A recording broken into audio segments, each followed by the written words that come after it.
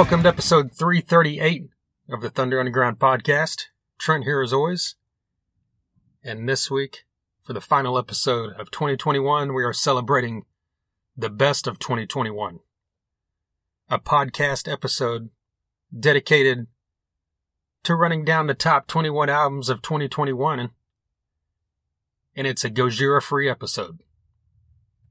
I figured I'd get that out of the way up front because I undoubtedly know that it's somewhere on some social media platform.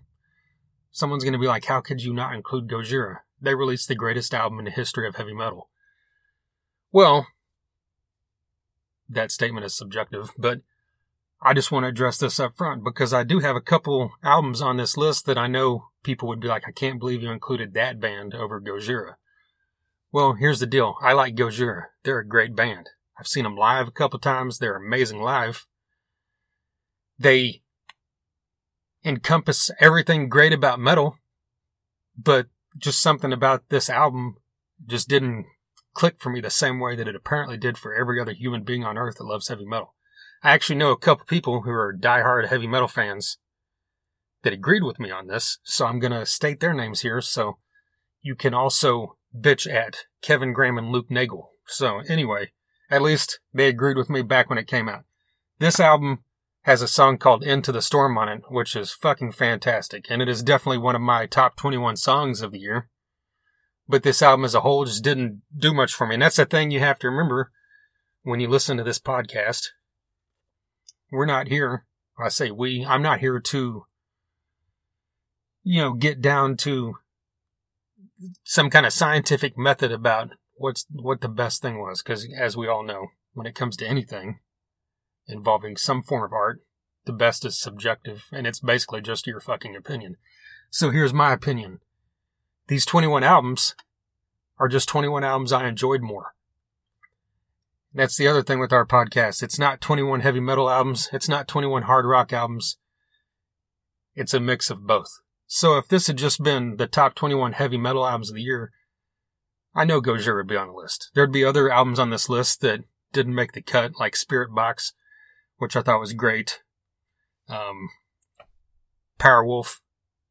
Trying to think of a few other metal albums that came out this year that, struck me. Ginger was great, but that's, they kind of fall in the same thing with Gojira with me. I mean, everybody loves them. They're cool, but it just doesn't hit me the same way, I guess. We've also got, Tetrarch, a new band that had a great album. We actually had a member of Tetrarch on here this year.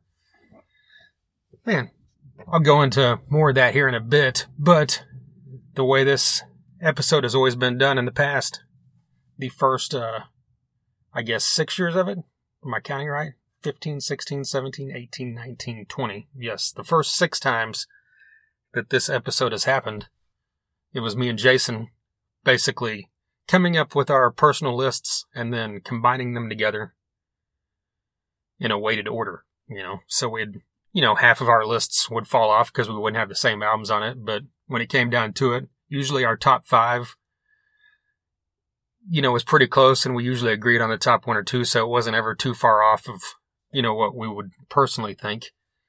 But since Jason has now left the podcast, this is my first time doing this on my own, so basically you're getting Trent's 21 favorite albums of the year. Who knows? Will that be good or not? I don't know. But one thing I am going to point out is that as this, we started with 15, but as, the years started climbing and we went from the top 15 of 2015 up to the top 20 of 2020, Jason is not a big fan of long lists. And I'm not breaking any news here. He made that known on the last couple times we did this. So, here we are in year 2021, so he'd be even more annoyed, that we were doing this. And I get it. When you have a list that's like the top 10 or whatever, top 5 or top 10, you're really pinpointing the best of the best, in your opinion.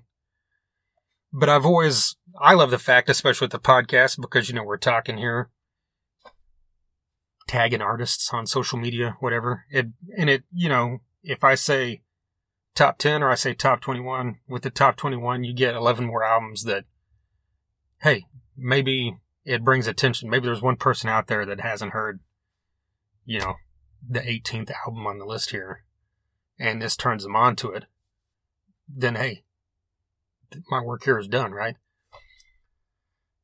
But also I'm going to do something that maybe Jason will probably listen to this and maybe he'll be annoyed, but I'm just going to discuss the top 11 albums. I think since it's just me here, if I'm just going to sit here and ramble on about 21 albums, that could get kind of tedious and boring. At least when me and Jason are doing it together, we could bounce off each other. A little more interesting. So I'm going to save you that. And what I'm going to do is you can see right here, anywhere that you see this podcast, the list of the 21 albums. Numbers 12 through 21 will be listed there.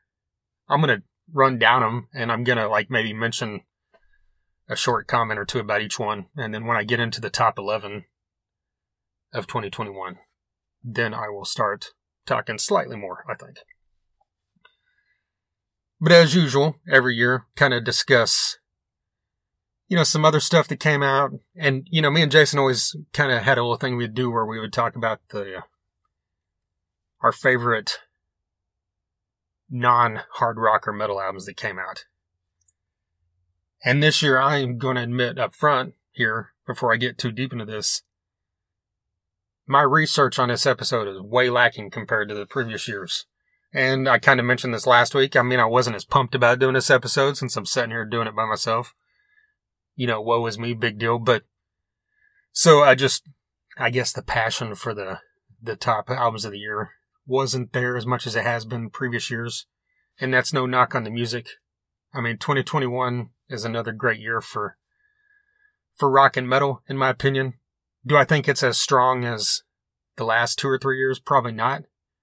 But it was undoubtedly strong. And I could have easily made a top 50 list with, 29 more albums that I thought were good. And that's the other thing. When I make these long lists, I'm always amazed when I see, whether it be a music website or just a person, for instance, a friend of this podcast, Trevor Tree. He has been on this podcast before. Follow him on Instagram. He's got some great videos playing the drums. He released his top 50 albums of the year on Instagram, I saw recently. So I'm always, amazed when people can sit down and really put that into order. Because, once you get past 15, I think you're 15 to 20, you're kind of just throwing something in an order. I don't know. It's can you really say that this album should be 33 and this album should be 35? I don't know. But that's kind of irrelevant to what we're doing here. But I do want to say a few albums real quick that I actually had on the first draft of my list, and then I ended up changing it. And there are also a few that I thought I even probably made a comment at some point during this year that they would be on the list. And then I'm also surprised they're not on the list because of who they are. First one being Dee Snider's album. It was really good, but as kind of the year went on, it didn't stick with me the same way his first, well, it wasn't his first solo album, but his first album that he did with Josta 3 years ago now, was I think it was 3 years ago now. He did it. He was number 2, I believe, that year on our list. That album is freaking excellent. And this album that he came out with this year is good, but it just didn't have the same punch to me that the first album that he worked with Josta on did. But check that out if you missed it. He was on the podcast this summer, which was a highlight of the year for this podcast, no doubt. Andrew WK's new album, God Is Partying, is another one that I thought would end up on here. And as a whole, I really like this album, but when I kind of really thought about it and when I was putting the list together, it was more songs from the album. 3 or 4 of the songs really jumped out at me. But I would say as a whole, it's a great album. And if this had been, the top 22 or 25, it would have been on here, I'm sure. But I don't know how to explain it. It's a great album. It has a real concept feel to it. It has a real, kind of grand epic feel to it in the same way I've seen people compare it to Meatloaf even.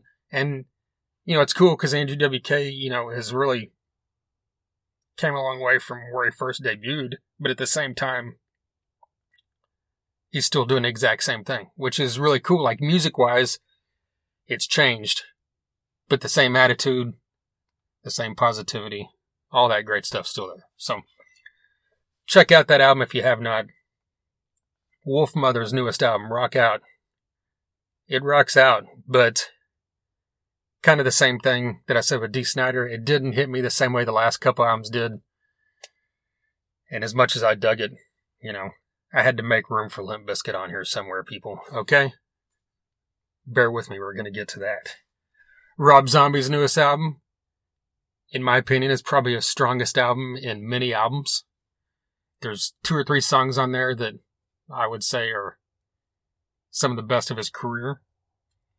Dream Theater, another excellent album, but my problem with Dream Theater is I never delved too much into them for it to soak in, I think, to the point that I'm like, this is one of the best albums of the year. Like, their last album from 2 or 3 years ago was excellent as well.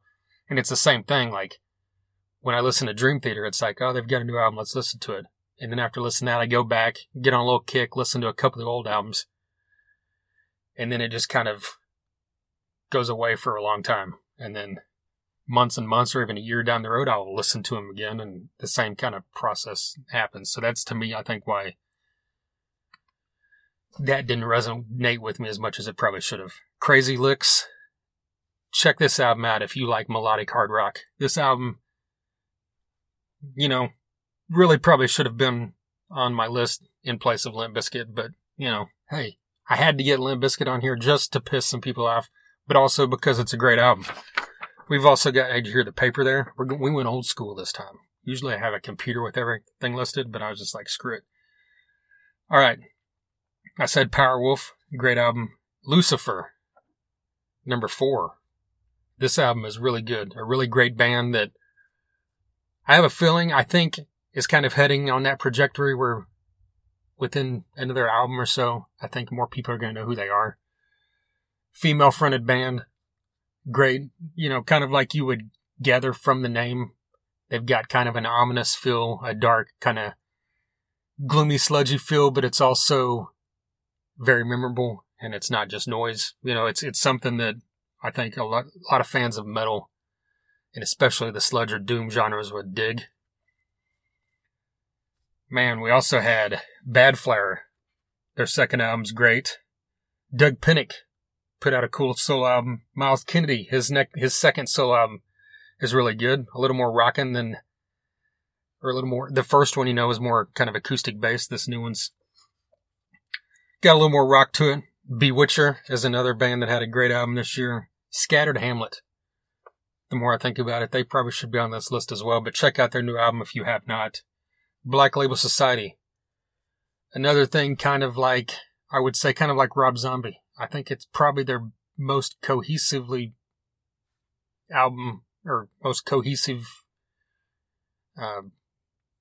great in its entirety of their last several albums. So check that out. Foo Fighters, Medicine at Midnight. Another album that I would say, kind of like Andrew WK, has several songs that really jump out at me, but as a whole, I don't think, I need to listen to this album straight through. It's good, and I know people dig it. I think Jason had it on his, he dropped a top 10 list on his social media recently, and I believe that was in his top 10, so, hey, if he was still around, it would have been on our list here, right? Candlebox. Their new album, Wolves, is really cool. Kind of the same way. Several great songs. And I think that I would probably maybe even throw that in the same category of what I said with Zombie and Black Label Society. I like it better than the last couple albums, even though I like those albums as well. But Kevin Martin was on here. I believe it was in August or September it's September because it was after Rocklahoma, because we talked about that for a minute. But he was on here talking about the album, and so check that out if you missed it. That was his second time on here. Jason Bieler had a cool album. Todd La Torre, the vocalist of Queensryche, had a great solo album. Joel Hoekstra's 13. That's a killer album as well. That came out early in the year, and I think I made the comment when it came out that would be on my list, but here we are. Same with Ricky Warwick. He is the vocalist of Black Star Riders, and his new solo album very much has that feel that Black Star Riders does, but it's a little more stripped down. It's a really good album you need to check out. Epica, Moonspell, both bands that put out epic music. 2 albums you need to check out. Michael Schenker Group, Ego Kill Talent. Their guitarist was on here. Actually, it was late last year, I believe. And they put out 3 EPs throughout the pandemic. Well, they put out 2 EPs, and then instead of putting out a 3rd EP, they put out a full album with the first 2 EPs and then another EP's worth of music on it, which I thought was a cool concept, a cool way to kind of navigate through the pandemic. But it's cool stuff, so check that out. Kind of along the lines, if you like Tetrarch, it doesn't really sound like Tetrarch, but it's kind of in that vein of metal. Thunder is another band that had a great album this year. While She Sleeps. Gilby Clarke had a new solo album that was pretty cool. Weezer, another good album from them. Man, Charlie Benante, check that out if you had not. That's a covers album. We don't include covers albums in our best of lists, or else that likely would have been on this list. Aaron Jones. This is I will have to be very upfront here that I only listened to this album straight through once, and I really liked it. Musically, everything I've heard from this guy's good. I've seen him live. He's great. I probably should have dug into this a little more, and it might have made the list, but Aaron Jones is definitely a guy that if you haven't heard of him, I'm kind of shocked if you're listening to a music podcast, but this guy is on the rise, and I really think within the next few years, he's going to be a headliner somewhere. So, Red Fang, Buck Cherry, Light the Torch, Night Ranger's newest album is good. Believe it or not, people, bands from back in the day still put out great albums. Sepultura, Alien Weaponry, another great one. KK's Priest, the album from KK Downing of Judas Priest, with Tim Ripper Owens on vocals. Ripper was on here a few months ago talking about this album. It's a very cool album if you're a Priest fan. It's got all the sounds in there from all the different eras of Priests. It's good stuff. Ministry, Trivium, Dead. Joel from Dead was on here a couple months ago as well. John 5 had another great album. The Darkness, Gojira, like I mentioned already. Let's see what else here's on the list that I haven't mentioned. The Offspring, that was alright. I wouldn't be putting it on any list, but I mean, it was cool. Let's see, we've got, I think that's everything here, except, was that album this year? I wrote that down. I don't know. Exodus. This is another one that falls into that Gojira land for me, I think. This album is chock full of fucking riffs that will melt your fucking face off. Gary Holt. My God. If this was a top 21 strictly metal list, it would have to be on there. But personally, for me, Exodus, I just always get lost after a few songs. Because I like Zetro. I mean, if you like metal, you gotta like Zetro. But I get lost pretty quickly. Because as much as I like harsh vocals, just something about his vocals are just a little too much for me after a few songs. So I can't like delve into, a full album after one listen, basically. So that's my only knock on that, which isn't really a knock. That's just my personal opinion, which is why it's not on my list. So for Kevin Graham or anyone else that thinks I'm an asshole for putting Limp Bizkit on my list, but not putting Exodus, there you go. There's another reason, or there's the reason. All right. So we've kind of rambled a little bit about some stuff that came out. I kind of got off track because there at one point I was saying what me and Jason used to always list off a few albums that were from other genres that weren't rock or metal that we dug throughout the year. And since I didn't do very well, that's where I was going, and I got off track like I do, but didn't do very well on just kind of digging back through stuff. But I will say one album right now, unless something pops in my head here while I'm talking in a bit. Excuse me. The album from Silk Sonic that came out here in November. Shit, people. If this wasn't a top 21 of anything, that album would probably be in my top 5. Top 5 to 10. It was a fantastic funk. You know, it's like a mixture of R&B, funk, and everything, but it's mainly just funk and soul music. And it's Bruno Mars and Anderson .Paak with Bootsy Collins. And I mean, you can't go wrong with any of those guys separately. They're all excellent at what they do, but man, you put that together, it's some fucking amazing funk rock. So just, well, I said rock, it's amazing funk. So if that's your bag at all, please check this out. It's only like 30-something minutes, 33 minutes long. It's a great album. All right.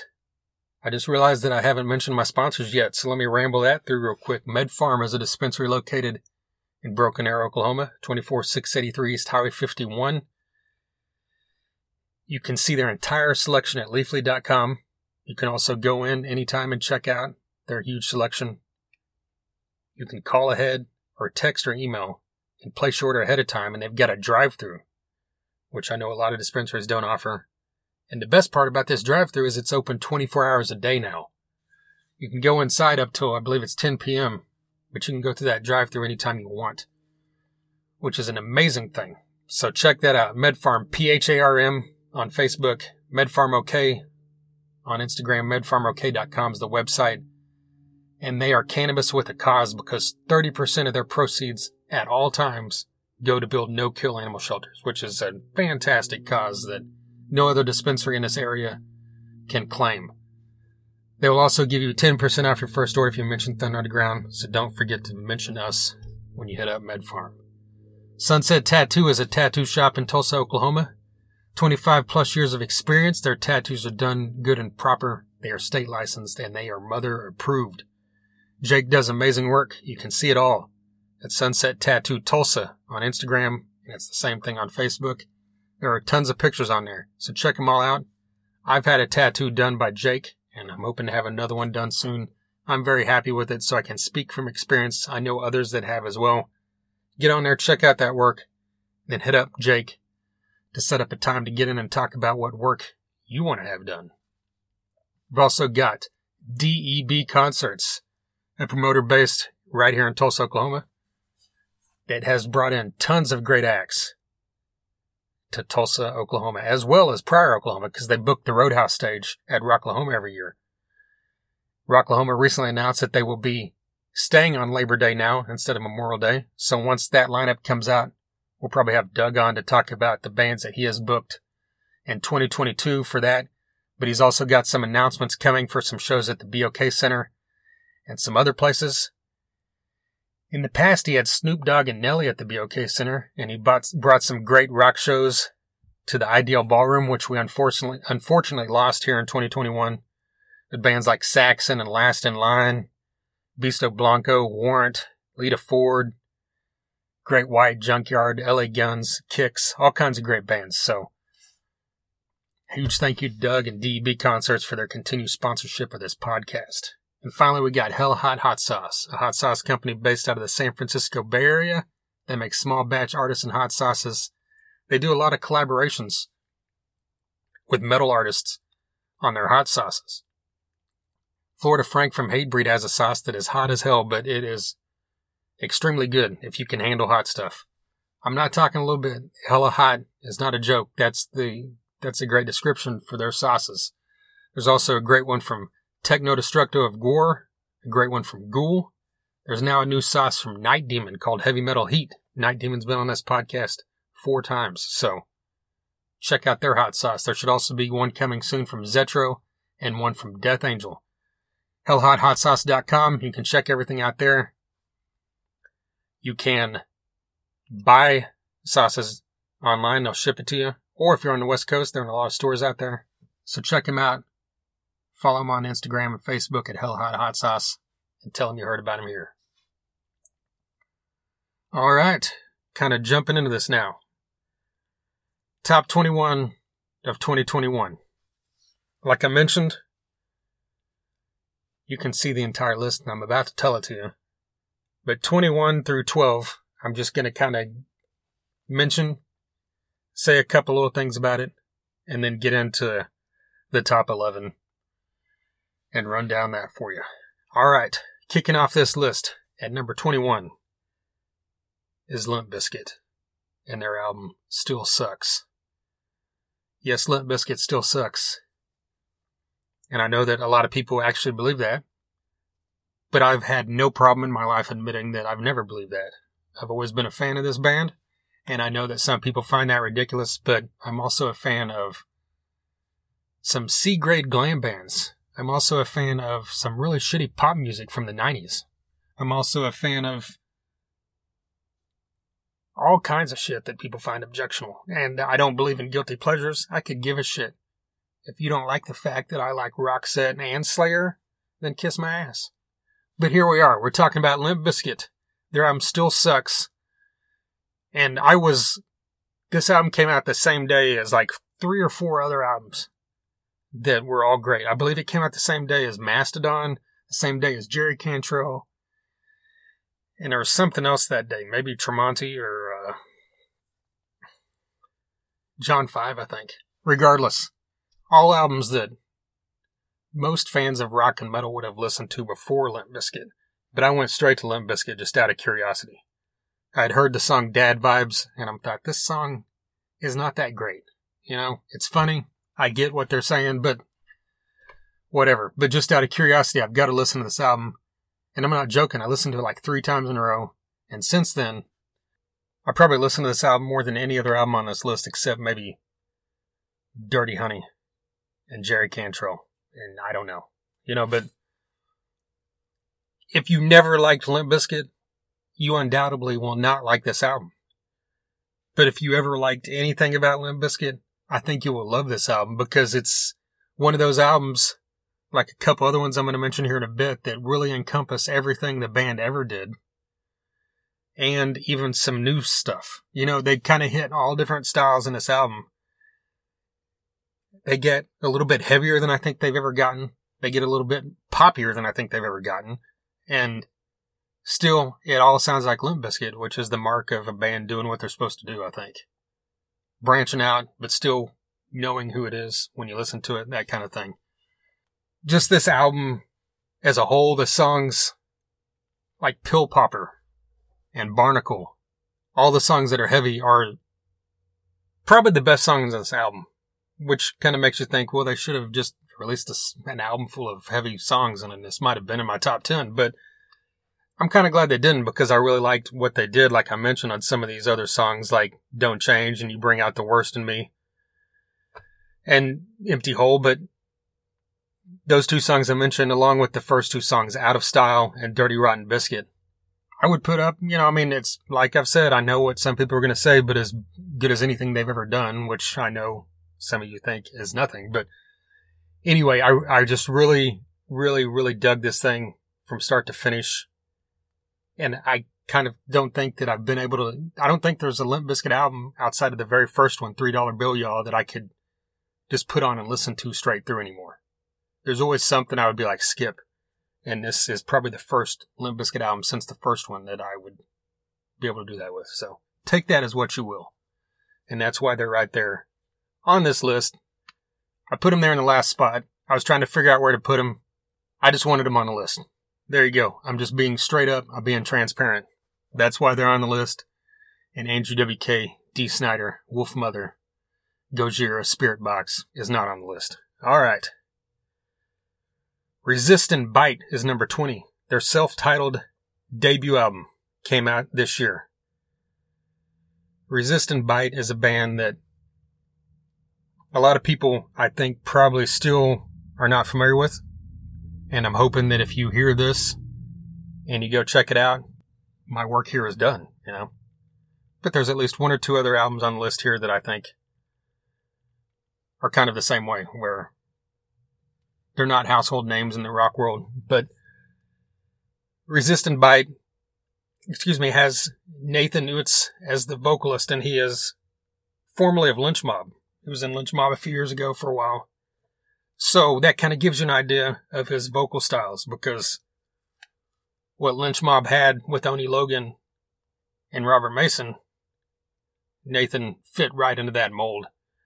Even more kind of leaning towards the Oni style than the Robert style. So And then you had Tommy Skeoch of Tesla on this album. And I will say it right here. Tesla, I've mentioned many times throughout the history of this podcast, is one of my 3 favorite bands of all time. Okay? I've seen them live more than any other band that I've ever seen. I've seen them live 29 times. And this album from Resistant Bite is the album that Tesla wishes they could fucking make these days. That's not a knock on Tesla. And I know that people might even be rolling their eyes at this because this isn't a competition, but I'm just stating it because it's something that I think needs to be said, because ever since Tommy left Tesla, something's been missing. And Dave Root is great, but Tommy had an attitude that the last album he was on, Into the Now, that's the last album that is amazing that Tesla released. Okay? So here we are with Resistant Bite and their debut album. Does it sound like Tesla? No. Are there guitar parts that sound like Tesla? Obviously, because you've got one of the 2 guitarists of the classic sound of Tesla. And just this album it's a pretty long one, I think. It's around 50 minutes, but it's got everything that you would want in a hard rock album that borders on metal. So check this thing out if you have not. I really think that if you like progressive style metal or standard, just, your straight up classic metal with a tinge of, hard rock with a tinge of metal to it, you'll really dig this. So check it out. All right. Robin McAuley released his newest solo album called Standing on the Edge. This came out early in the year. And Robin McAuley, of course, is the vocalist now for a band called Black Swan, which is a super group. He is also the vocalist from the classic lineup of MSG. MSG now, of course, is the Michael Schenker group. But whenever Robin was in the band, it was titled the McAuley Schenker Group. Pretty fortunate for Michael that his first name started with an M, right? So he didn't have to change the logo. Anyway, bringing all that up because this album, Standing on the Edge, if you like Robin because of his music with Michael Schenker, you're absolutely going to love this album. It's fantastic, solid, melodic hard rock album from one of the most underrated vocalists of a whole era of music. When you're talking late 80s melodic hard rock, MSG had their radio hits, but they did not get the recognition that I think they should have. And Robin McAuley, has done great stuff in the last few years. That, like I mentioned, that Black Swan album was on our list last year. This album is, of course, on the list this year. Black Swan's supposed to have another album next year, so they'll probably be back once again. But I just implore you that if you just like straight up hard rock with amazing vocals, Robin McAuley, his new solo album, should be right up your alley. He's been on this podcast 3 times now, actually. Got to talk to him twice, and then also talk to him for the Van Halen tribute episode that we did in 2020 after Eddie Van Halen passed away. And Robin McAuley is an excellent guest on this podcast, as well as, obviously, an excellent musician. So, please, check this album out. Number 18, Void Vader, Great Fear Rising. Void Vader is another one of those bands that I wanted to mention, like Resistant Bite, that I think, hopefully, by the next time we do one of these, or the next time they have an album out, more people will know who they are. They're starting to gradually, make that upward trajectory, I think, where people are noticing. They played a festival in South Texas this past summer that was really trying to make it to and wasn't able to. It had a great lineup of a lot of kind of stoner and doom bands, which Void Vader is not. And their album Stranded came out 2 years ago, which was excellent. But this album, Great Fear Rising, just slams from start to finish. I can't take it. I want more. Or just bang out the get-go with this album. And this whole thing, MacGyver's Mullet, I love all the songs on this album. It's a fantastic album. It's one of those get in and get out kind of banger albums where it's like a little over 30 minutes long. And if you like your metal, you need to check out Void Vader because they're coming. And Eric from Void Vader has been on this podcast more than once, and he was on there earlier this year talking about this album with me and Jason. So be sure and check out Great Fear Rising if you have not. All right, at number 17, we've got Mammoth, WVH, with his debut solo album. Mammoth WVH, as you probably know, stands for Wolfgang Van Halen. I thought it was cool that he decided to go the route of making it a name instead of just using the Van Halen name in his stage name, which he had been because, he's been playing in the band Van Halen for quite a while now with his father and uncle. But when he put out his debut solo album, he went with the moniker Mammoth WVH. And for those of you that aren't aware, Mammoth was actually the original name of the band Van Halen. So, that's where that kind of homage comes in. This album is a great album from start to finish. It's almost an hour long, but it's one of those ones you can listen to straight through, and it doesn't get old. It kind of, to me, the best songs on the album are early on in the album, but there's some great songs at the end as well. But I really love the first three tracks, Mr. Ed, Horribly Right, and Epiphany. I think just set the tone and really make this album the greatness that it is.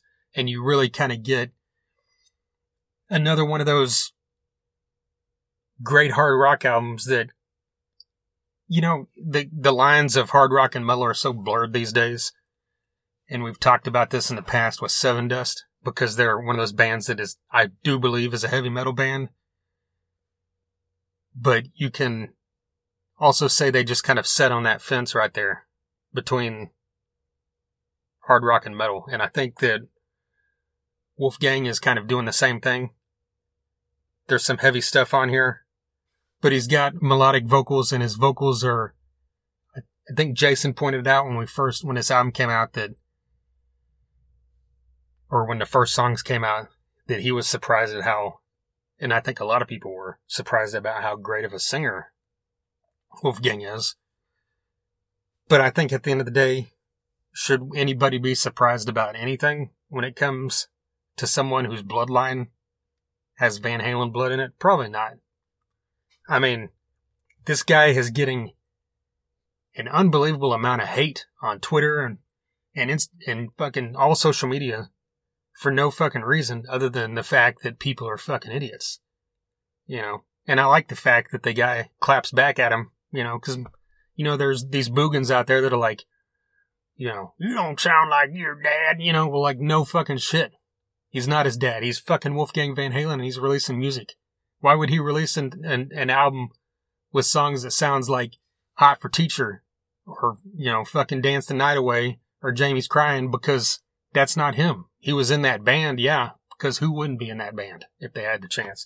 Anyway, that's another tangent. Check out Mammoth WVH self-titled album if you have not yet.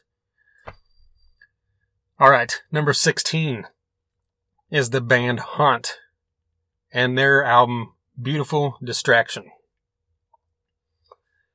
All right, Beautiful Distraction. It came out earlier in this year. It was in April. And I should have looked this up, what number this is. I think it's number 7 for Haunt. And they've been around for maybe 6 years total. Maybe. Another thing I knew, this has been talked about on the podcast because Trevor Church from Haunt has been on the podcast a couple times. And the last time he was on, he mentioned that his goal was to put out 20 albums. Because when you really think about bands, when you think of bands that have 20 albums, it's a really small list. Even bands that you think might have 20 albums don't. I mean, I think AC/DC is up there. But how long has it taken them to put out that many, And that's kind of the idea here. He said that he's wanting to put out 20 albums. I think he said before he was 50 or another thing I should have looked up. But regardless, he's putting out albums, and he's not just pumping out filler music. He's somehow releasing albums with, 10, 15 songs on them that every time are good. And this album, Beautiful Distractions, no different with the songs In Our Dreams, Sea of Dreams. I really like the word dreams, I guess, when it comes to Haunt. Hearts on Fire. I mean, Imaginary Borders. This whole album is another one that people really need to check out. They kind of get thrown into the list of bands, that are kind of revitalizing the new wave of British heavy metal sound, which you can hear at times, but Haunt's a little more than that. He brought keyboards into the element the last couple years. Which is also a staple of, some of that old stuff, but that's not the point. The point is, this band kind of combines, I think, the new wave of British heavy metal with a more classic metal feel, even a bit of thrash at times when it comes to riffing styles. But anyway, really, this is a band that a lot of people don't know, and they really need to know. So check out Haunt. There's a plethora of music now. Like I said, several albums. Even released a second album this year that was an unplugged EP, basically.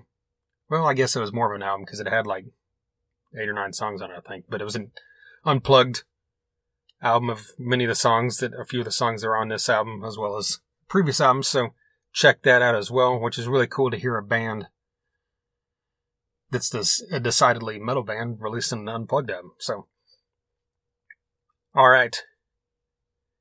Number 15 is The Pretty Reckless. Death by Rock and Roll.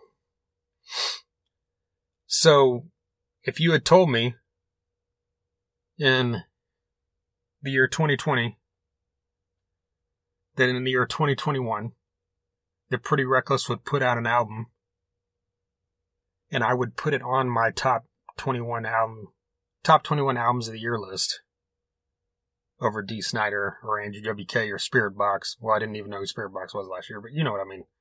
I would have probably laughed and called you an idiot. I've never disliked The Pretty Reckless. I just kind of thought, I just kind of found them bland there for a while for some reason. But I admittedly only heard the singles and never delved into anything. And Jason, to his credit, mentioned a few times throughout the years, over the last several years, he's like, I can't believe you don't like The Pretty Reckless because it seems like a band that you would like. And I guess that shows, hey, this guy knows me because this album came out. I can't remember what the first song I heard from it was, but then I heard a couple more songs and I'm like, this is fucking good. And so I finally delved into this whole album. And it's another one that just like I kept listening to, like the song And So It Went features Tom Morello on the guitar solo. I listened to that song probably as much as any song I listened to this year. And I couldn't get enough of it. Then there's songs like Standing at the Wall. The song Turning Gold is one of the best probably the best ballad of the year. Or one of the best ballads of the year. I take that back. Damon Johnson probably hold that crown. But and then the songs like the title track, Death by Rock and Roll, Only Love Can Save Me Now, is a single now. It features Matt Cameron from Soundgarden. Taylor Momsen from The Pretty Reckless has noted that she is a massive Soundgarden fan. And after Cornell passed that year, she played Rocklahoma here in Oklahoma. The band Pretty Reckless played, and it was literally 2 or 3 weeks after Chris Cornell played. And the Soundgarden was supposed to play that year. And I wasn't really a fan of the Pretty Reckless. I was kind of walking by, and then they started playing like a stone. So I stood and watched it. She did an excellent job. But anyway, this woman has a voice that really kind of harkens to, I think kind of like what Lizzie Hell has done, where it harkens back to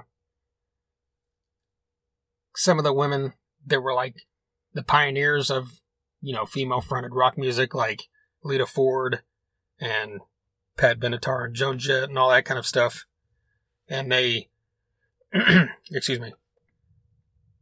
And, she kind of does the same thing where she has a great scream and a great presence and a great kind of, fully encompassing hard rock sound that can also be melodic and beautiful and powerful.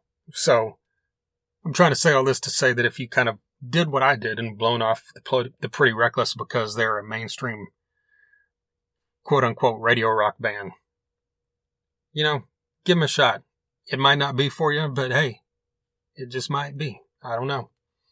All right, this next band, number 14, 12 Foot Ninja, put out their new album. And I was really excited when this came out because this is another band that they put out some great music, but they're not one of those bands that have been pumping out music year after year or every other year. They've actually, this I believe is their third album, and the other two were the first album was almost 10 years ago now. So anyway, it's a band out of Australia that really is hard to describe, which is the best part about it. They're definitely a hard rock band. They've got elements of metal at times. They've got elements of funk at times. They've got elements of tons of different genres. The first time I heard them, it really reminded me of Faith No More in a way, because the vocalist does a lot of different stuff in the same songs in the same way Mike Patton does. Is he as good as Mike Patton? Absolutely not, because there's not a singer on this planet that is. I said it, and I stand by it. Anyway, 12 Foot Ninja is a band that a lot of people don't know, but you need to check out. The song IDK, I would assume stands for I don't know, right? Shock to the System. Man, let me look at the list here real quick. The title track. This album, just like their previous albums, is all over the place, but all over the place in a controlled way that makes sense. So, check out 12 Foot Ninja if you have not. I've seen them live too, and they are great. All right, number 13, Volbeat, Servant of the Mind. And I know that Volbeat is very much now, have kind of turned into one of those bands that are very divisive with people, or, not divisive, I guess, yeah, people are kind of on, you're either polarizing, I guess is the word, right? In the same way that Nickelback or Five Finger Death Punch became, where people either really like him or they really don't like him. There's really not a gray area, it seems like.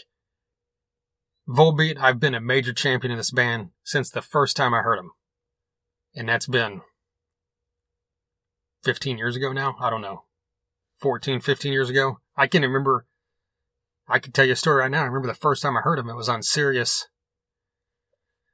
XM. At that point, it was only Sirius because both of them still existed. And I was driving in my truck, and the song The Human Instrument came on. And it just knocked me on my ass. I'm like, what the hell is this? It said Volbeat, The Human Instrument. And I used to have one of those handheld Sirius receivers that you could, pause, rewind, all that stuff. So when the song ended, I went back and I listened to the song 5 more times in a row. And not long after that, I ended up getting that album. And this band, the first 4 albums, in my opinion, are flawless. And I know that a lot of people say, how's that so? Because a lot of you don't like his voice, and that's perfectly fine. There's people out there there's bands out there that people love that I don't like the singer's voice, so who cares? If that's your reason you don't like Volbeat, great. They're not on your list. They're on Thunder Underground's list. Okay. Volbeat, Servant of the Mind, to me, the last couple Volbeat albums, maybe the last 3, I don't know, I need to look. Or at least since we started doing these best of podcast episodes, I'm not sure if they've even made one of our lists. They might have made one of them far down, but the point is, Did they stray too far? I don't think so. They strayed far enough that they became a household name in the rock world. They became big in America because they slightly shifted their sound, I think, to be a little bit more radio friendly at times. The songs are still good, in my opinion, but it just kind of lost me. And not to the point that I stopped loving them. I still listen to every one of those albums. I'd still go see them any chance I got, but because they're great live. But this is the first album since the first four that I think really harkens back to that early sound. It still has some of that radio-friendly stuff on it, but it has a lot of songs that, like the song Wait a Minute, My Girl, fits perfectly in with what they've been doing. But the song directly after it, The Sacred Stones, is an unbelievable song that will never get played on the radio. Then you've got the song The Shotgun Blues, which is, when I first saw it, popped up as a new single. I'm like, did they cover Guns N' Roses? Nope, they didn't, but it's a great song. Man, The Passenger, Step Into Light, Becoming. This is a long-ass album. The song Domino is very reminiscent as well of early Volbeat in the sense of when they weren't being super heavy, they were being kind of weird, and that's what that song kind of encompasses, and I really dug it. There's also a version of Shotgun Blues with Dave Matrice, the vocalist of Jungle Rot, on it, and that is very cool as well. It's something else Volbeat's done on the last 2 or 3 albums where they had a song and they brought in, another vocalist to sing along. And with Michael Paulson, Danko Jones was on the last album before a couple albums ago. They had Barney from Napalm Death, which was unbelievable. So anyway, Volbeat. Kind of like what I've said earlier, I guess, with Limp Bizkit. If you didn't like this band, I don't know if that's going to change, but if they're one of those bands you liked and then kind of strayed away, you need to come back right now and check out Servant of the Mind. All right, number 12, Iron Maiden. Is it Senjutsu? I don't know. I've never actually heard anyone say it out loud, now that I think of it. So that's just how it is in my head, but I don't know.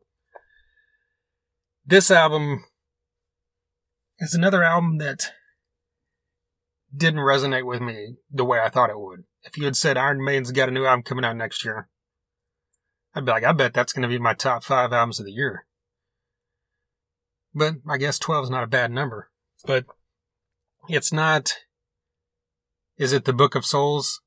To me, personally, not. I've seen a couple people say that this is their best album since Bruce came back, which I don't think is true at all, but that's the great thing about Iron Maiden,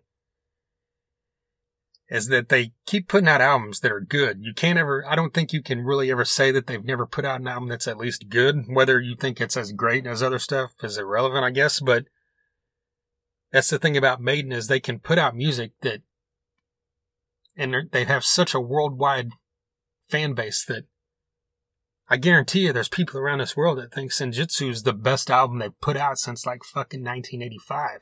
And there's other people that'll be like, fuck this album. So it's like, that to me is the mark of greatness. When you can put out albums that are continually good and that really draw emotion out of people, regardless of whether it's good emotion or not. But I haven't seen people saying this album isn't good. I just seen people saying it's not what they wanted. And I get that because, there's stuff like The Writing on the Wall, when that came out, people were like,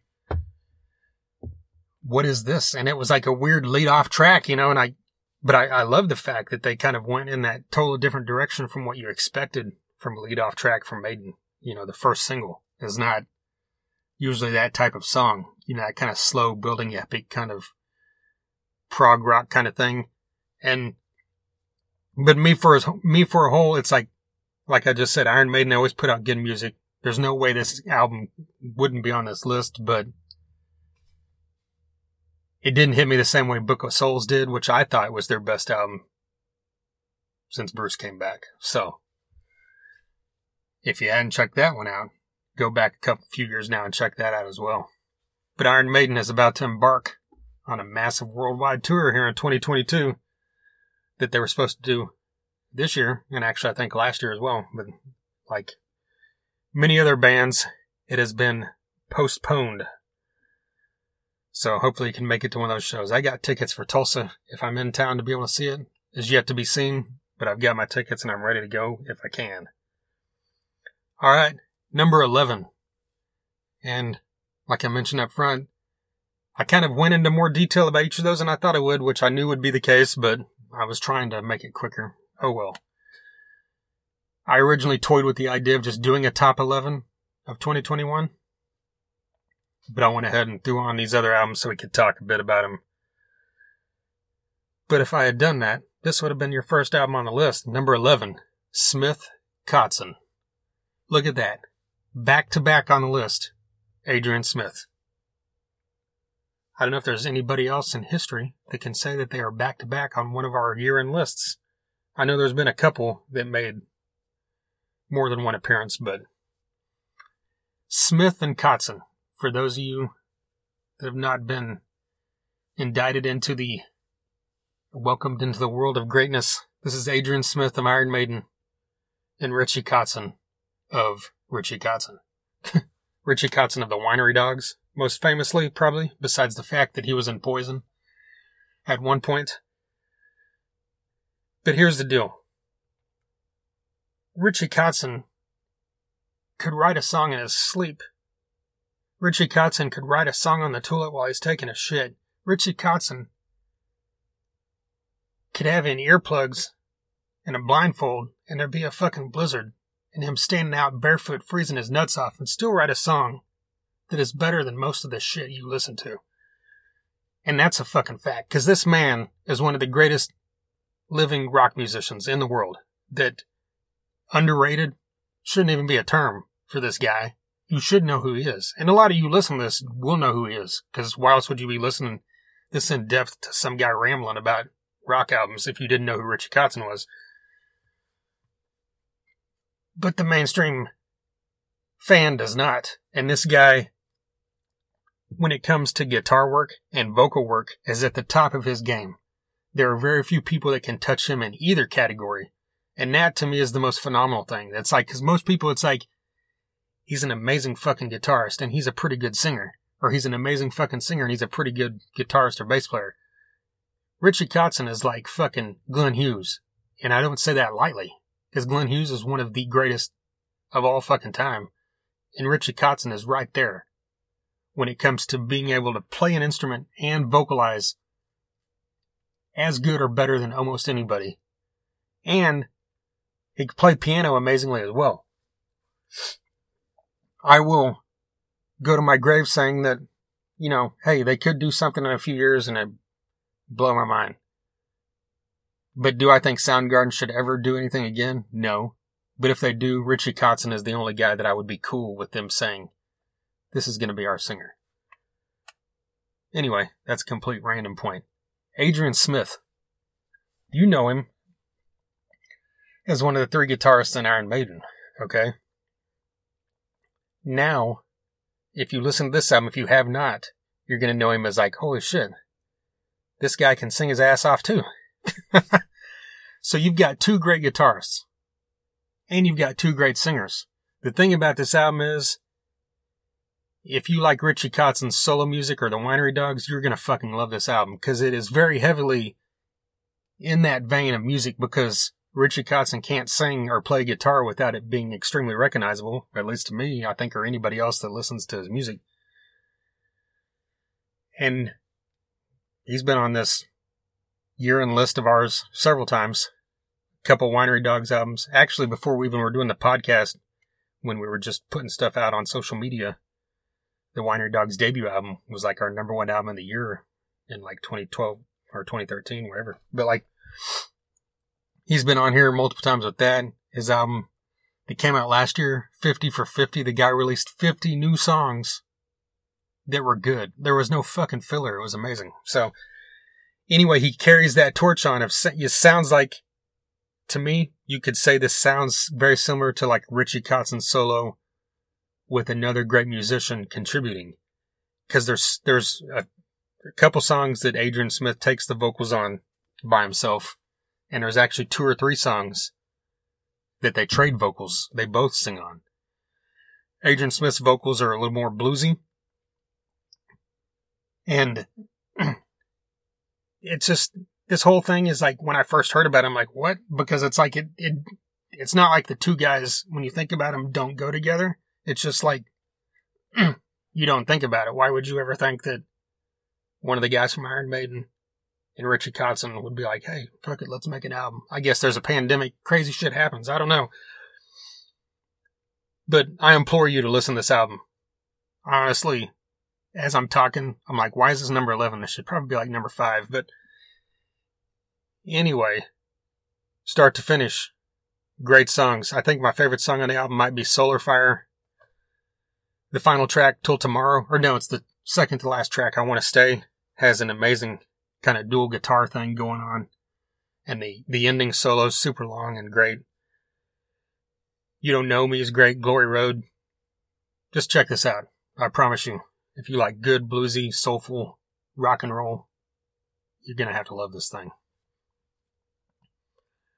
All right, number 10 is Evergrey. And that would be, why did I just draw a blank on her name? Escape of the Phoenix is the name of the album. This album came out pretty early in the year, and it's one of those albums like I do with every Evergrey album when it comes out. I just go balls deep into it, listen to it a bunch of times in a row, and I'm like, then I don't listen to it for a while, and then I come back to it and just kind of go in that phase. And like, but I knew they're another one of those bands that I think I might be a little too fanboy about at times, because I think they're a band that I don't think has ever released an album that wasn't great. And I know that's saying a lot, because I think that you could take every Evergrey album ever released, put them all in a playlist and hit shuffle and not have to skip tracks. There's very few bands out there that I could do that with, even bands I love. And I think I always have kind of this preconceived feeling that, oh, this album's going to be great, and I don't get let down, so then maybe I hold it higher than I should. You know, I don't like this album as much as the album The Atlantic that came out 2 years ago, but I still love it. And it's another one of those albums that, or another one of those bands that I think if there's something about them you don't like, there's nothing here that's going to change that. But I just don't understand how people could like certain kinds of metal and not love this band. I understand if you're just into heavy stuff or death metal or, you know, slam your face, you know, just pound it, whatever the fuck kind of terms I should be using here. You might not dig it, you know, but if those people that are into like, you know, some of the stuff like progressive metal or the operatic metal or any of the things that, you know, these guys are not operatic at all, but I just meant anything where it's like more based off of, you know, hugeness, epicness, atmospheric metal, you know, your whole, you know, kind of, you gotta like really hear all the sounds going on in here besides just the guitar, bass, drums, vocals. It's just kind of like an all-encompassing thing. And like Evergrey has continually done that. And, you know, I'll forever say that they're one of the probably the best metal band from Sweden. And I know that most people would not say that, but I absolutely would. And they're like one of the final 5 bands or so on my bucket list of bands that I've never seen that I absolutely hope and pray one day I'll get to see. So Evergrey, another great album. Check it out. I do believe that if you like good heavy metal, you'll dig it. Number 9, Danko Jones, Power Trio. Where to start here? Another one of those bands that I think if you didn't like before, you're not going to like now, okay? But I say that, and I don't mean that in a negative way, because if you don't like Danko Jones, I think you've got problems. Because there's very few bands that I think you could compare to some classic rock bands and it'd actually be a valid comparison. like in what they do and how consistent they are. You know, your 4 on the floor type, just like boom, boom. Here's a 3-minute song. Here's a 4-minute song. You know, you kind of know what you're going to get, but at the same time you don't, because I think Power Trio is Danko Jones' best album since Below the Belt. And that came out in 2010 or 2009 or 10, maybe. It's been over 10 years now, I think. So, and Danko Jones is a band that's put out an album at least every other year for the past 20 years. Another band that has never got the recognition that they should in America. And we actually talked about that when Danko Jones was on this podcast a few months ago. Actually, this album came out in August, and he was on the podcast like the week it came out, but I didn't get that episode released until like October or November, because I was so far behind because of being gone, working festivals and stuff. But this album, it encompasses everything, and we talked about that on this episode, that like he's got his lyrical styles that he sticks with, you know, the same kind of topics, but he also branched out on this one. Songs like I Want Out and Start the Show, the bookends of this album, are really influenced by what's going on with COVID. And Danko Jones has always been one of those guys. It's like our songs about party, about rock and roll, about women, about whatever that you expect from your rock and roll. And the rest of the stuff, like the COVID or the political stuff, stays out of it.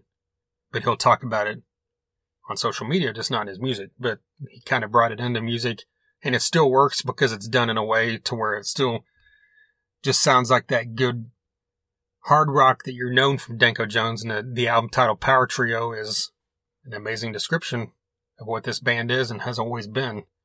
One of the best power trios that a lot of people have never heard, which just blows my mind, because it's just stomping, good time, fucking party rock and roll.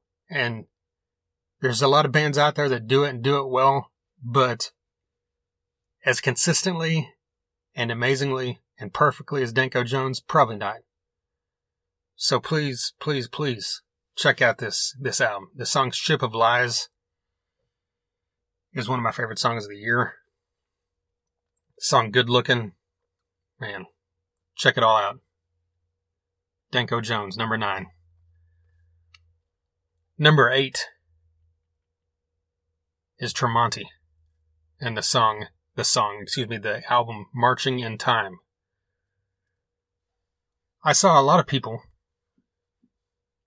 comparing Mammoth WVH to Tremonti. And that's a valid comparison, because that's a good kind of the vein of what Wolfgang's music sounds like. And he was actually, for those of you that don't know, he was actually in Tremonti when the band first came out. I can't remember if he played on the first album or if he just toured with them, but he was there during the first album cycle. To me, this album, I don't want to say it's the best Tremonti album ever, but it's consistent as fuck. And I mean, that's what Mark Tremonti has always done. And for those of you that don't, that kind of have always blown this guy off because you don't like Creed or something, you're doing yourself a disservice, because Alter Bridge and Tremonti are excellent bands that borderline on progressive metal, borderline. There's points in Tremonti's music that borderlines on thrash when it comes to the guitar work.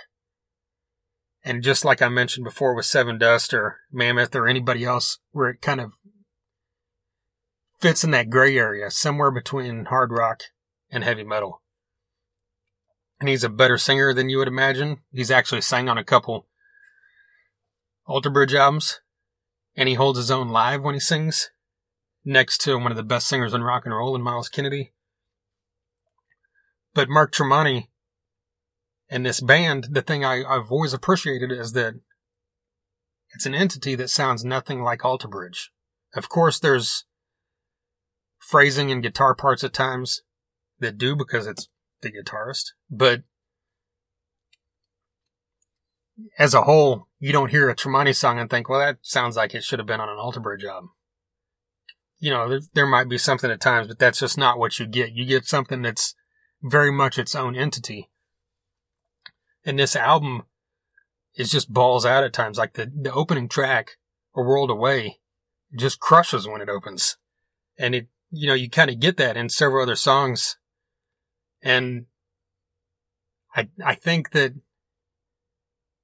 something else that hit me a while back when I was listening to this that I've never said on the podcast or anywhere is that when I was listening to this album, and it's funny because I could have heard it in earlier album, you know, earlier Tremonti songs, but I didn't hear it until I was listening to this for some reason. And I was like thinking, if Evergrey and Sevendust got in a room and had a wild orgy and had a baby, it would be the band Tremonti. Sure, there's songs that don't sound like that, but there are several songs where it sounds like that rhythmic crush of Sevendust with that atmospheric fucking beauty when it comes to the vocal melodies and the vocal lines that you get from Tom England in Evergrey.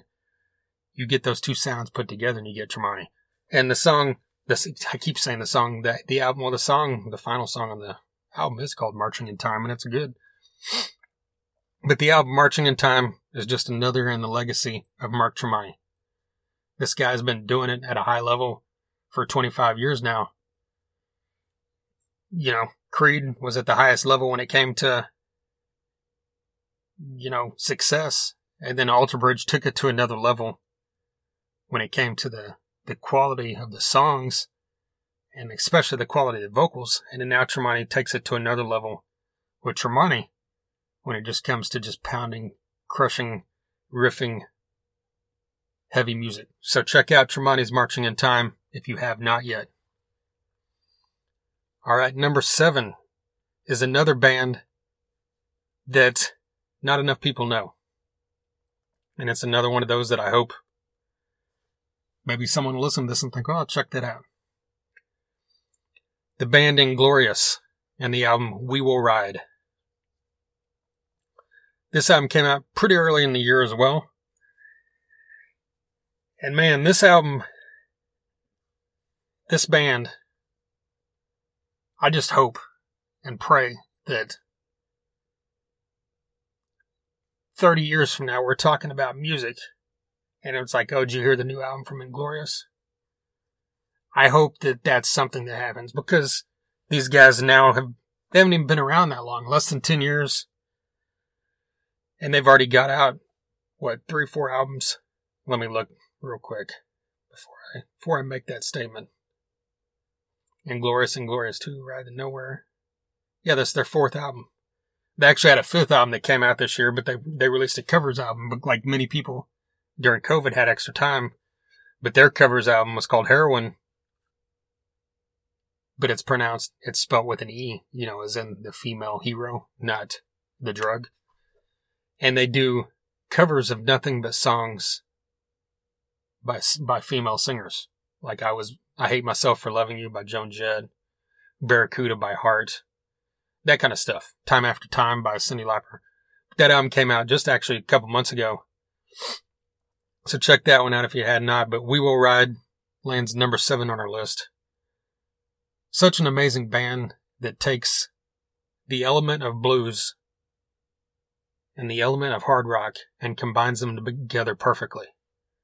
Something that George Lynch and Oni Logan have always been masters of when they get together. This band falls directly into that vein. Vocally, I don't know if there's anybody that has debuted in the last few years besides the band I'll mention at number 1 that has hit me the same way as Inglorious has. And I just feel like I'm just like rambling and gushing when it comes to this band or several of these bands, but hey, that's what we're doing because it's the best of kind of thing. But this whole album, Messiah, Medusa, My Misery, God of War.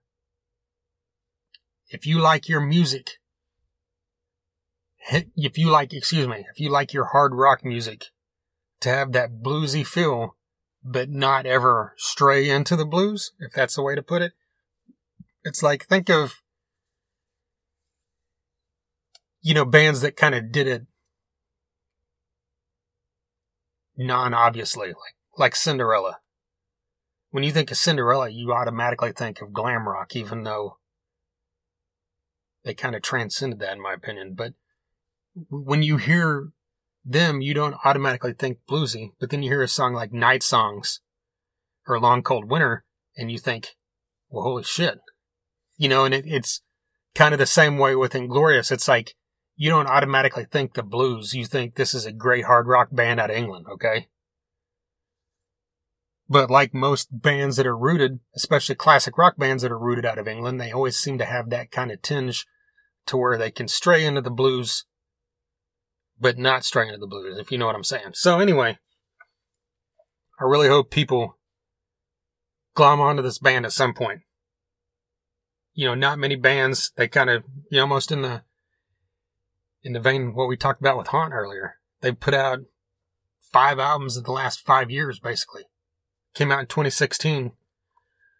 And, or is that right? Let me look at my thing again here real quick. Inglorious 2016 was the debut album. Yep. Yeah, so 3 albums in 16, 17, 19, and then this album came out this year, of course, and then the Covers album came out this year as well. So, if we get another album from them next year, fuck, dude. These guys they're on their way. So, please check out Inglorious if you have not.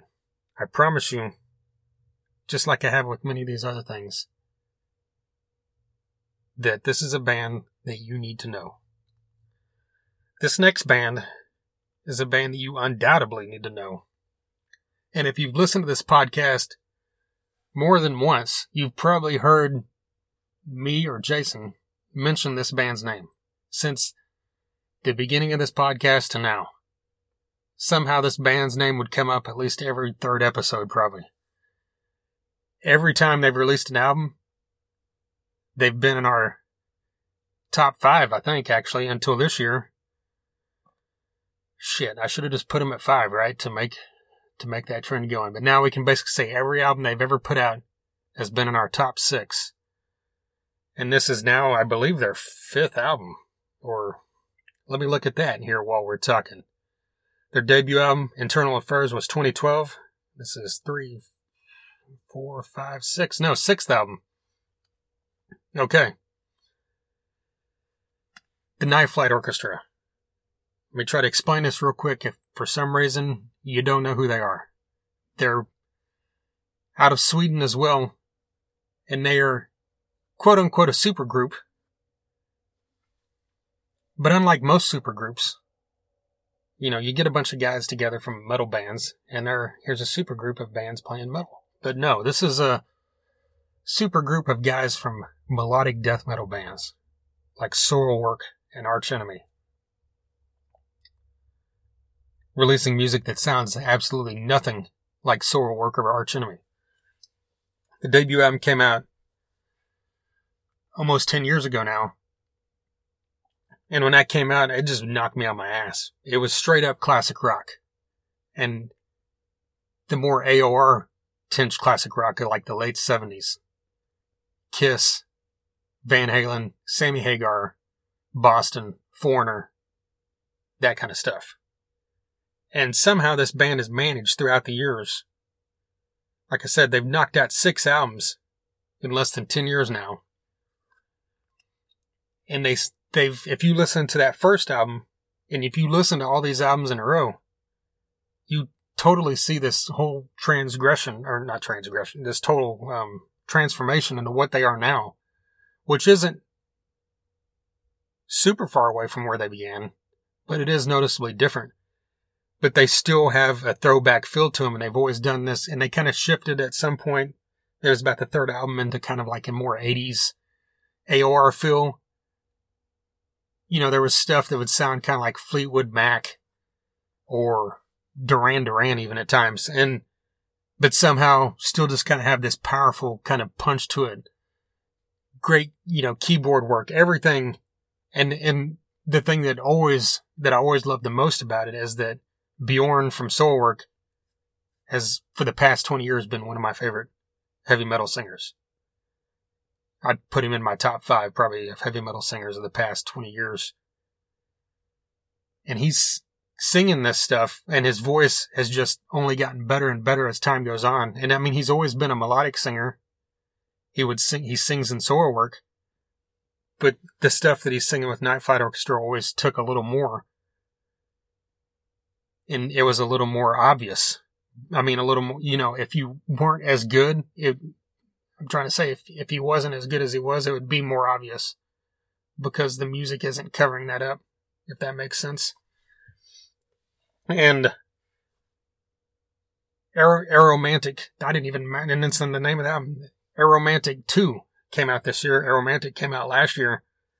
The continuation of that. And, every single album title plays into the theme of the Night Flight Orchestra, into the, the night, the flight, all that feel. You had Internal Affairs, Skyline Whispers, Amber Galactic, Sometimes the World Ain't Enough, Aromantic. All the album covers, everything is in the same concept, which is another cool thing that this band does. I would pay anything to see this band live, but I don't know that opportunity is ever going to come. They haven't played that many shows, and I don't know if they've ever even played in America.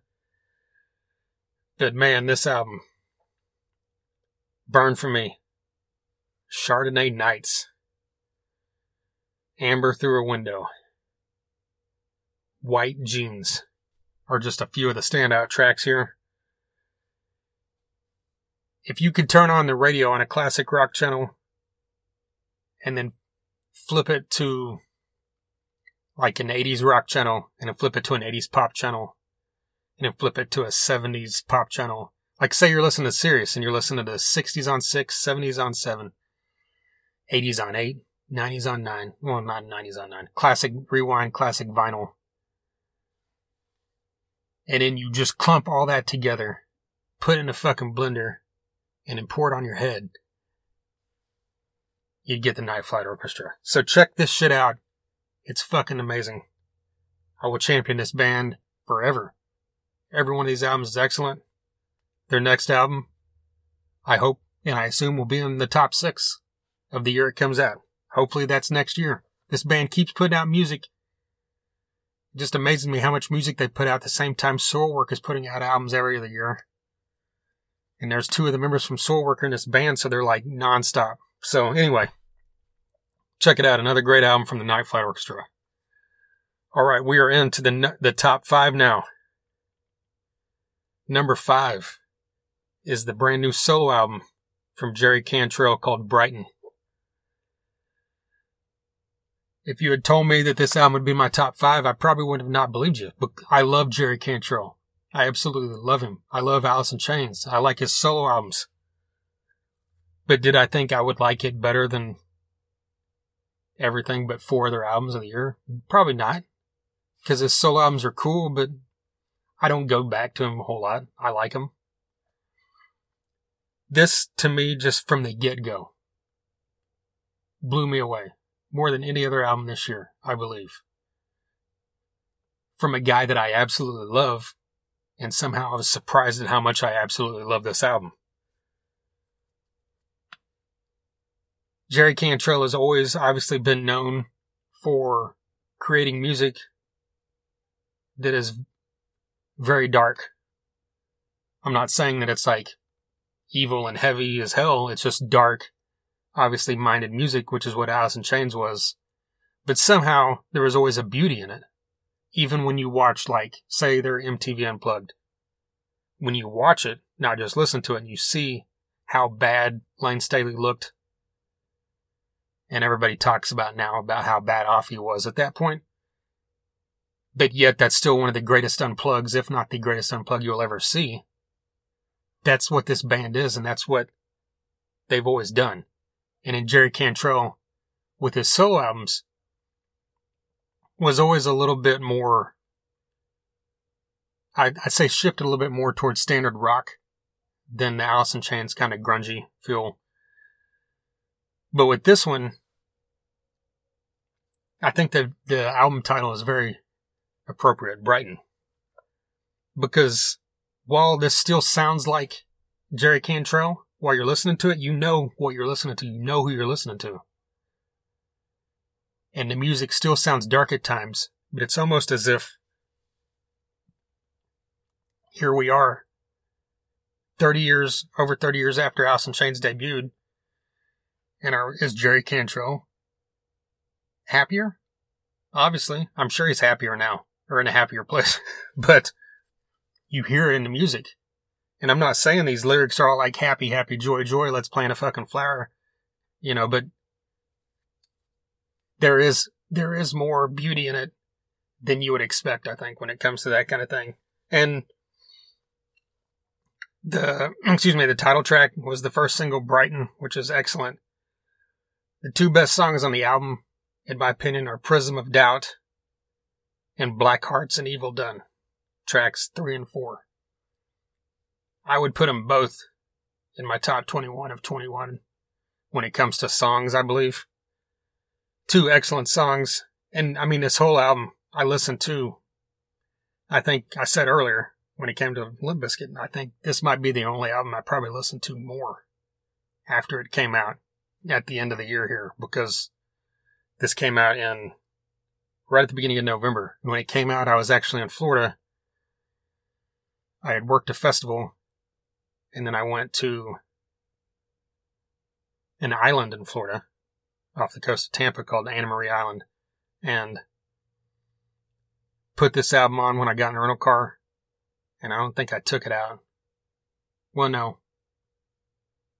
Several times, and then I played Mastodon, because it had also came out that like a few days before. So anyway, we'll get to that in a second. But Jerry Cantrell, Brighten, unbelievable. I can't say enough good things. I'm shocked at how fucking great this is, which I shouldn't be, because it's fucking Jerry Cantrell. Check this out if you passed it by this year and you like yourself some Jerry Cantrell. You should dig this. Number 4, The Dead Daisies, Holy Ground. The Dead Daisies have had several albums over the past many years. Actually, and what their first album wasn't really that long ago. I think it was like here, let me pull this up and see. Yeah, 2013. So less than 10 years. And they put out 3, 4, this is their 5th studio album. They had a live album and a covers album. But this is the first album to feature Glenn Hughes. Now, when the Dead Daisies started, they said we are going to be, I forgot what the word is. I should have looked that up. There's a word they use, right? Like a community type band. But I forgot what the word is. Hopefully you know what I mean. They announced they were going to be a band that wasn't ever solid, of like, these are our members and, we're going to stick together till the day we die. It's just like a revolving kind of door, like, because they were members of Guns N' Roses and all kinds of shit in this band that, like, when they had something going on, they're like, well, I've got to go do this because this pays the bills, basically. So there's been tons of changes in just the past 9 years since this band debuted. But John Corabi took over the vocals on a full-time basis with the second album. And he was in there up until 2019. And when it was announced that he was gone, I was like, you cannot replace John Corabi. And I know a lot of people be like, what? But to me personally, John Corabi is one of my favorite vocalists of all time. I've said that before. Had the honor of having him on this podcast in late 2020, actually, when he came to Tulsa. And we talked a lot about this, actually, so check that one out if you have not. But I'm like, you cannot replace John Corabi. And then they announced Glenn Hughes is replacing John Corabi. And I'm like, okay, I'll eat my words on this. this is probably the only person that you could have said that and I'd have been cool with. Because Glenn Hughes is on the Mount Rushmore of rock and roll singers, in my opinion. There's not 4 other people you can name that should be on there above him in one of those spots. So, Glenn Hughes, vocals and bass. Now, for the Dead Daisies. Doug Aldrich is also in the band now on guitar. So you've got yourself one hell of a core there with the guitars, vocals, and bass of those 2 men together. Doug Aldrich left Whitesnake here 2 or 3 years ago, and he'd been in the band full time for like over a decade. And man, this album by the Dead Daisies, Holy Ground, is just so good because Glenn Hughes does not make rock and roll that's not good, first off, and second off, Dead Daisies pretty much do not either. So you put the 2 together, and you can feel a shift, because you will, obviously, with a new vocalist, but especially someone that is as unique and stands out as much as Glenn Hughes. You really hear his contribution to this. You even hear it from Aldrich as well, but you can kind of hear at times what I bet Glenn Hughes wrote that, as opposed to the band writing it as a whole or however. But like the title track, Holy Ground, Shake the Memory, like no other bass line, the second track on here is the greatest, I believe, is either the greatest or the second greatest song of 2021. I'll say what the other one is here in just a couple minutes, or a few minutes. But man, this album, Bustle and Flow, My Faith, they do an Unspoken, might be my second favorite song on the album. They do a great cover of 30 Days in the Hole, Righteous Days. And this album, it's hard to even really explain, but if you listen to Glenn Hughes with what he's done in recent years with Black Country Communion or California Breed, or even his most recent solo album, you'll get the idea. But it's still different than that, because the Dead Daisies as a whole just have that good kind of rock power vibe that doesn't sound forced. It sounds like something that just kind of flows the whole time, and they've always been great about that. It sounds like a band that you should have known for a long time. Like they're a classic rock band, even though they're not, if that makes sense. You hear them and it sounds familiar, even though you can't say it sounds like that band or another band, which is greatness, in my opinion. So check it out, the Dead Daisies, Holy Ground. Number 3, the top 3 of 2021. Damon Johnson and the Get Ready and their album Battle Lessons. I guess you could say technically this is the debut album from this band named Damon Johnson and the Get Ready, but it's actually the second album from this lineup that Damon Johnson has with him. The album Memoirs of an Uprising came out 2 or 3 years ago, and it was still just listed as Damon Johnson, but it's the same trio. But Damon Johnson decided to name the band the Get Ready, and he had left the Black Star Riders and is focusing strictly on his music.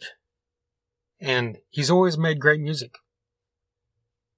It's not like one of those things like, he left the Black Star Riders and the music improved, because, Memoirs of an Uprising and everything else he's ever done as a solo effort is great.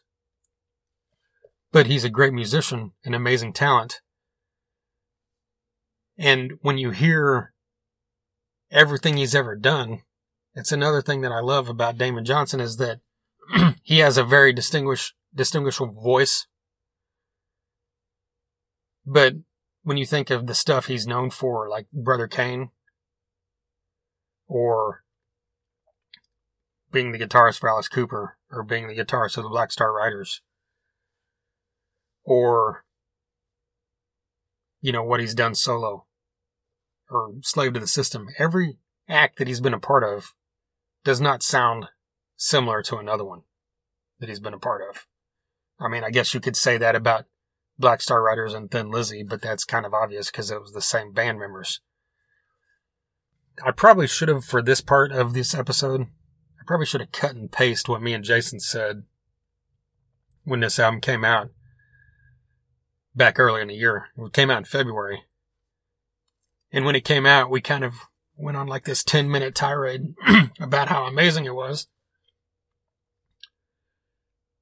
And, much to our delight, I believe Damon Johnson actually listened to it, because the next time we had him on the podcast, he brought up what we talked about and how much he appreciated it, which was very cool for us to hear, because we were both longtime fans of Damon Johnson, obviously, since that first Brother Kane album came out. And this album, start to finish, it's another one of those, let me look here, pull this back up, 33 minutes, 9 tracks. So you get in and you get out. And so there's not room for filler, and there's definitely not filler here. And he hits everything. Gets a little bit heavier, gets a little bit more melodic. Got the ballad in there with Love Is All You Left Behind. He's got the upbeat kind of, just like good rockin', like Can't Clap Any Louder. He's got, the track Battle Lessons, Shadow Country. This whole thing is just good. There's no other way to describe Damon Johnson's music, in my opinion, other than just good, perfect rock and roll. You want to put a label on everything? Be my guest. I don't know. But this is just good, perfect rock and roll. And the third track on this album, Talk Yourself Into Anything. If it's not the best song of the year, what is? Like No Other by Dead Daisies, or a song we're about to talk about here in an album or two. But Talk Yourself Into Anything is so fucking good that I can't even explain. I believe I listened to this song more than any other song this year. And Damon actually had a great story about it last time he was on the podcast, talking about how that song lyrically came together and everything, which is very cool. And speaking of that, Damon's been on this podcast 5 times now, which is an unbelievable thing for me to be able to say. So I can't wait for the fact that in 2022, hopefully he'll be on here a 6th time. But please, please, please check out Battle Lessons by Damon Johnson and the Get Ready if you're not familiar. If you like your rock and roll, you're going to have to love this thing. Number 2, Mastodon, Hushed and Grim. Mastodon came out with an album that is an hour and 26 minutes long. Because it's actually not an album, it's actually a double album. It's their first double album. And it was actually written as a tribute to their manager who passed away a couple years ago. Mastodon is one of those bands that does not release music that's not great. If that's the right way to put it. But this album to me, just the first time I heard it, I'm like, man, that's fucking great. And then I listened to it again and then again, and I'm like, have I ever listened to an album that's an hour and a half long this much and not wanted to just like, okay, I want to listen to this song again or listen to these 2 or 3 songs? It's like, no, man, I want to listen to this fucking thing. Because this band, there's not many bands that you can say. I kind of said it with 12 Foot Ninja, but this is different than that. Because bands like that incorporate different stylings and sounds into everything they do. Mastodon does the same thing, but they do it fully, like where you can't say, well, this band is a progressive metal band. Well, this band's a heavy metal band. Well, this band's kind of a doom metal band, kind of sludgy. If there's a band out there that does most of those things, they do one of those things a lot and the other things a little. Mastodon somehow does those things all the time, and you can't pinpoint them into anything. And they somehow have a band with 4 guys that can all fucking sing. You can pick any song that any of the guys front. And then there's several songs, even on this album, that incorporate vocal harmonies, which you don't hear a lot of in heavy metal. And it's one of those albums that you can't even say what the best song is. And you can't even, I don't know how to say that right, but there's so many songs on here, like the first song, Pain with an Anchor, the song Tear Drinker, Pushing the Tides. Man, let me look down the list. There's not a ton of songs because, their songs are long. Had It All. There's actually only 15 songs on this, but all these tracks are 100% Mastodon, but at the same time, 100% different from each other. And that's what this band has always been great at. But this album, to me, took it to a little bit of another level. Maybe that's because it's longer than any album they've ever done. Maybe that's what took it to another level of hearing that even more obviously. I don't know. But Mastodon is one of those bands like, maybe a few years from now I'll be talking about Gojira in the same way. Because I'll make a statement right here is that I kind of used to feel the same way about Mastodon as I do about Gojira. Is that they're great, but I don't get it the same way a lot of people do, I guess. Like, I just listen to them like, it's fucking cool, but, I don't think they're the greatest thing ever, like a lot of people do. But then when I really started listening to Mastodon, I'm like, okay, now I fucking get it. And it's been that way the last couple albums. And I think this kind of just took it to another level for me somehow. I got the chance to see them live at Rocklahoma this year. And the first time I'd actually ever seen them live was just 2 or 3 years ago. In 2019 at the Exit 111 Festival in Tennessee. And they lived up to the hype of being a live band as well. They're the future. I mean, they've been around for a long fucking time now, but they're the future of heavy metal, in my opinion. I mean, 20 years from now, they'll be the old dudes. They'll be the Metallica. Or the Iron Maiden or whatever. They're still out there packing fucking places and putting out amazing fucking rock and roll. So, I can't wait. Well, I can't wait. I don't want it to be 20 years from now too quickly, but I'm just saying. I can't wait for the fact that we're going to keep getting new music from this band for the rest of our lives. I sure do believe in hope. And as far as that goes, that can very much play into this next band as well. Number 1 on the albums, the best albums of 2021, in my humble opinion, which means everything, right, is the self-titled album from Dirty Honey. Dirty Honey made their debut, I think it was 2018. And they've released an EP in 2019 that was self-titled. And 2 years later, they released their first full-length album that's self-titled, which I think is fucking great. I hope that their third album is self-titled, just because fuck you. That's just kind of funny to me. I don't know. Not that that really means anything, and I thought it was cool that the second album has basically the same cover as the first album, just with a different color scheme. And it's kind of funny because, a lot of times bands will do that if it's an EP that correlates into the album somehow. But these two don't. They're just 2 separate releases with totally separate songs. But anyway, Dirty Honey.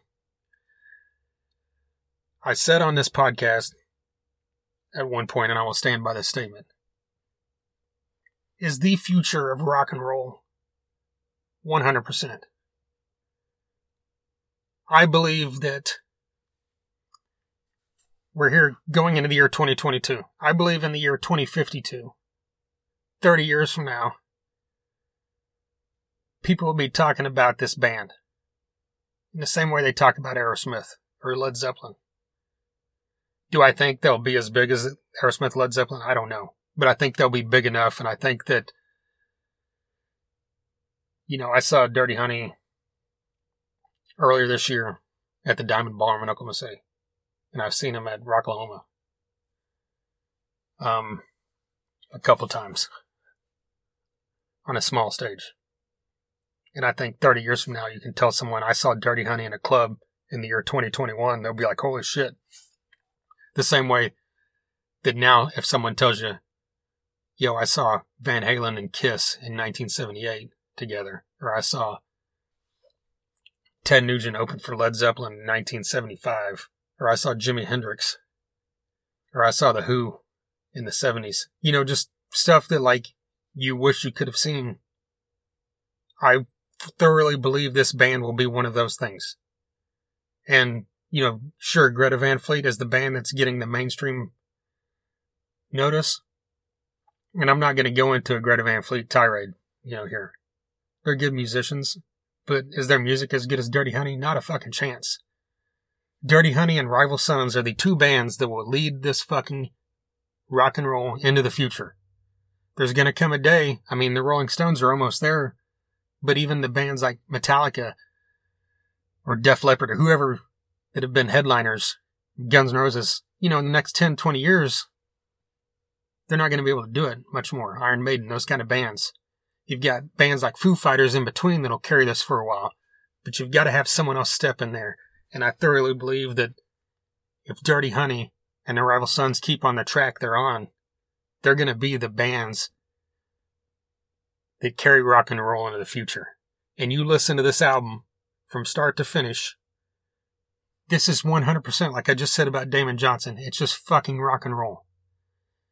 And I know they get a lot of comparisons to the Black Crowes, and I can hear that musically, but you don't hear it vocally, and you don't hear it musically all the time. That's the thing that separates them from Greta Van Fleet, which is where you hear the comparison to Led Zeppelin 90% of the time. Musically, vocally, everything.